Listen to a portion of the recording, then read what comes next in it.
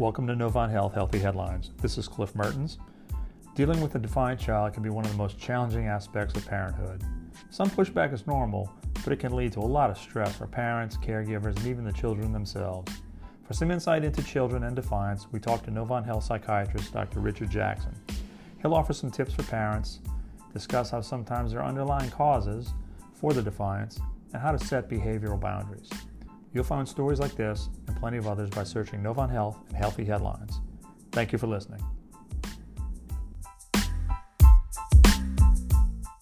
Dr. Jackson, what about setting rules and expectations early on before your child gets too far into defiance or you become, as a parent, tired of dealing with that?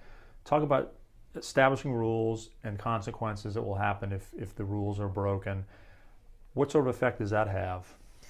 That's very important. Definitely setting consistent rules and consistent expectations. And if there's multiple caregivers, it's helpful if you can have mom and dad be on the same page, so there's a united front and consistent rules and expectations and consequences, and just learning that lesson early on in life that that when you make choices there's consequences, but that can be a good thing. That's what positive reinforcement is if you make good choices, good things can happen. And so that's what that work of Alan Kasdan is based on, is kids can respond pretty well to, okay, rather than don't have a tantrum, you tell them what to do. If you get frustrated, I want you to be able to calm yourself down, in a healthy way, which is something we all have to do. So you can use your words and say, I'm really upset, I'm frustrated that I can't do this, may I please go take a calm down break, and so then, if they work on doing that, and they have to practice it, when it's not real, because that's not an easy thing to do, then they can earn points or rewards, and then those points can be, actually cashed in for privileges, and they're not things that you have to buy them. A lot of times they can be like little privileges. So I would recommend, looking at that Kasdan method for parenting the defiant child, because it gives you a kind of a reward chart where they can work on specific behaviors and earn rewards for making good choices, which is, but it also is important to have, consequences for, making wrong choices. That's part of learning how to take responsibility.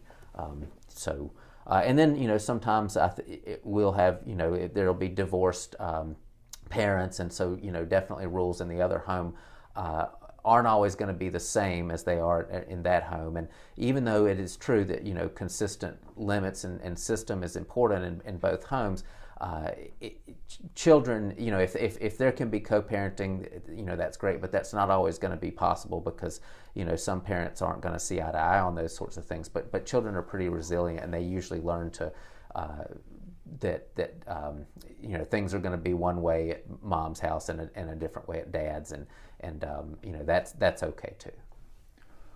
What about parents who are tired, fatigued, easily agitated? How do you prevent them from losing their cool when they're dealing with a younger child? It's easy to lose your temper in that situation, not just for the child, but for the parent administering also. What sort of tips would you offer for parents who just are really very close to becoming super angry? Right. I think that's a great thing to go over with the child, is that anger is okay to be angry, and that everybody gets angry. Anger is a normal emotion that everyone has, and so if you feel yourself getting frustrated or upset, we want the child to learn how to be able to go and take a calm down break and take deep breaths, but the parent can do the same thing.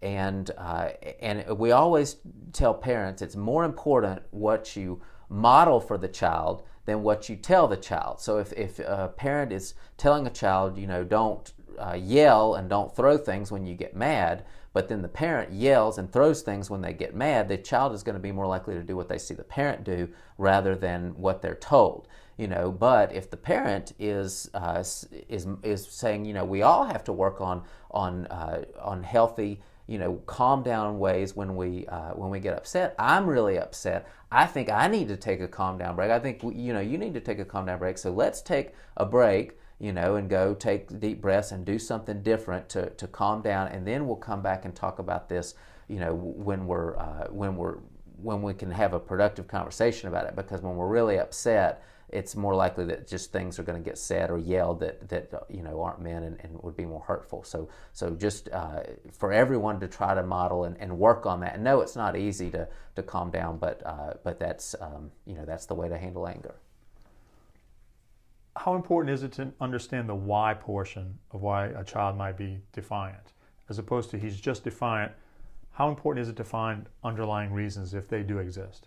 It's very important, because, for example, if a child has ADHD, then probably no amount of good parenting or good counseling or anything else is going to fix it, because the child has such a hard time getting things done that they don't want to do, and getting assignments done, and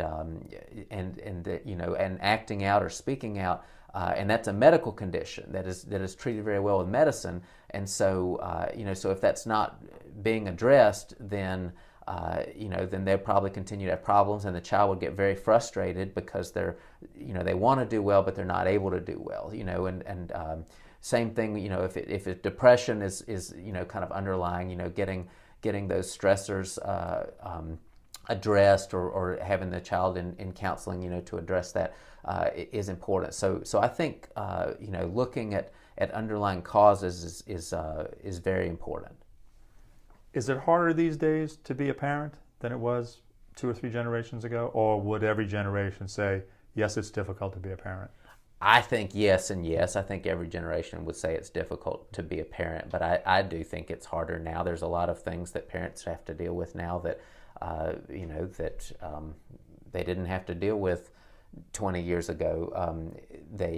Social media and people trying to talk to their children online, and trying to navigate how to learn to use social media responsibly, but with parental limits and controls. And then there can be bullying online, and so definitely expectations at school have increased. Now schools have end of grade testing that can be pretty stressful for children and teachers alike, and emphasize. So I do think that that parenting is maybe harder even now than it used to be for some of those reasons. What tips can you give me? There's a lot of parents out there. Some have multiple children. They're dealing with this. Give us a couple of basic things that they can deal with if they banging their head against the wall because their child is defying them at every turn, it seems like, to them. Right. Well, it's, there's no one-size-fits-all answer. The traditional thinking is and this is correct, is that there's no medication for oppositional defiance, and that, some different kind of evidence-based, based on studies, approaches can help with that. So one pretty popular, helpful treatment approach is called positive reinforcement, and that's based on the work of Alan Kasdan. Positive reinforcement is more like trying to use rewards, for desired good behaviors, as opposed to just focusing on punishments or telling the children, what they need to do if that's not working. And then another thing I would say is that some children, most children will do well if they can. They want to do well, but some children have ADHD, which means they really have a hard time with focusing and executive function. Most parents will attest some degree of defiance is common and going to happen. So the way we define oppositional defiance in children is based on the 8 symptoms of oppositional defiance. And so those symptoms are arguing with adults, and then also losing temper would be the second one. And the third one would be actively defying or refusing to go along with adults' requests or rules. Then the fourth symptom would be just deliberately annoying people. That's right out of the diagnostic manual, is deliberately annoying. And then the next one is blaming others for his or her mistakes or misbehaviors. The next symptom of defiance is either touchy or being easily annoyed or irritated. The next one is angry or resentful. and then the last one is spiteful and wants to get even. But as you can imagine, these are all behaviors that that you could see in any child. So it's to what degree, and so we always we'll have parents fill out a screening form, and teachers do the same kind of thing. And it's like, are we seeing those defiant symptoms? Never, occasionally, often, or very often, and so if it reaches the degree of very often, or something that's been going on for at least 6 months, or really causing problems for the child, either at school or at home, then that's when we would kind of say that it's meeting that threshold of kind of oppositional, defiant. So sometimes if children are really not doing well, they may have an underlying ADHD, which is worth screening for. And then, of course, that also can, in some children, manifest with hyperactivity and impulsivity, which would be like talking out in class or acting without thinking. But some children don't have that hyperactivity, impulsivity, and it's more of like the trouble with the focus and executive attention.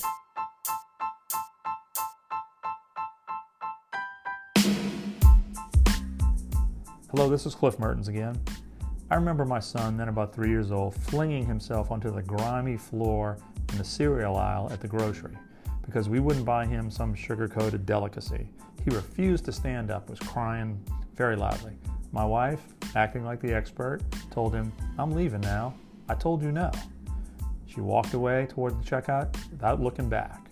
He eventually stopped crying and trudged back to Mom. She'd set the rule and she stuck to it. If you ever have a child, they're going to be defiant. You do get used to it. Dr. Jackson did say something during the podcast, though, that stuck with me when he said most kids want to do well.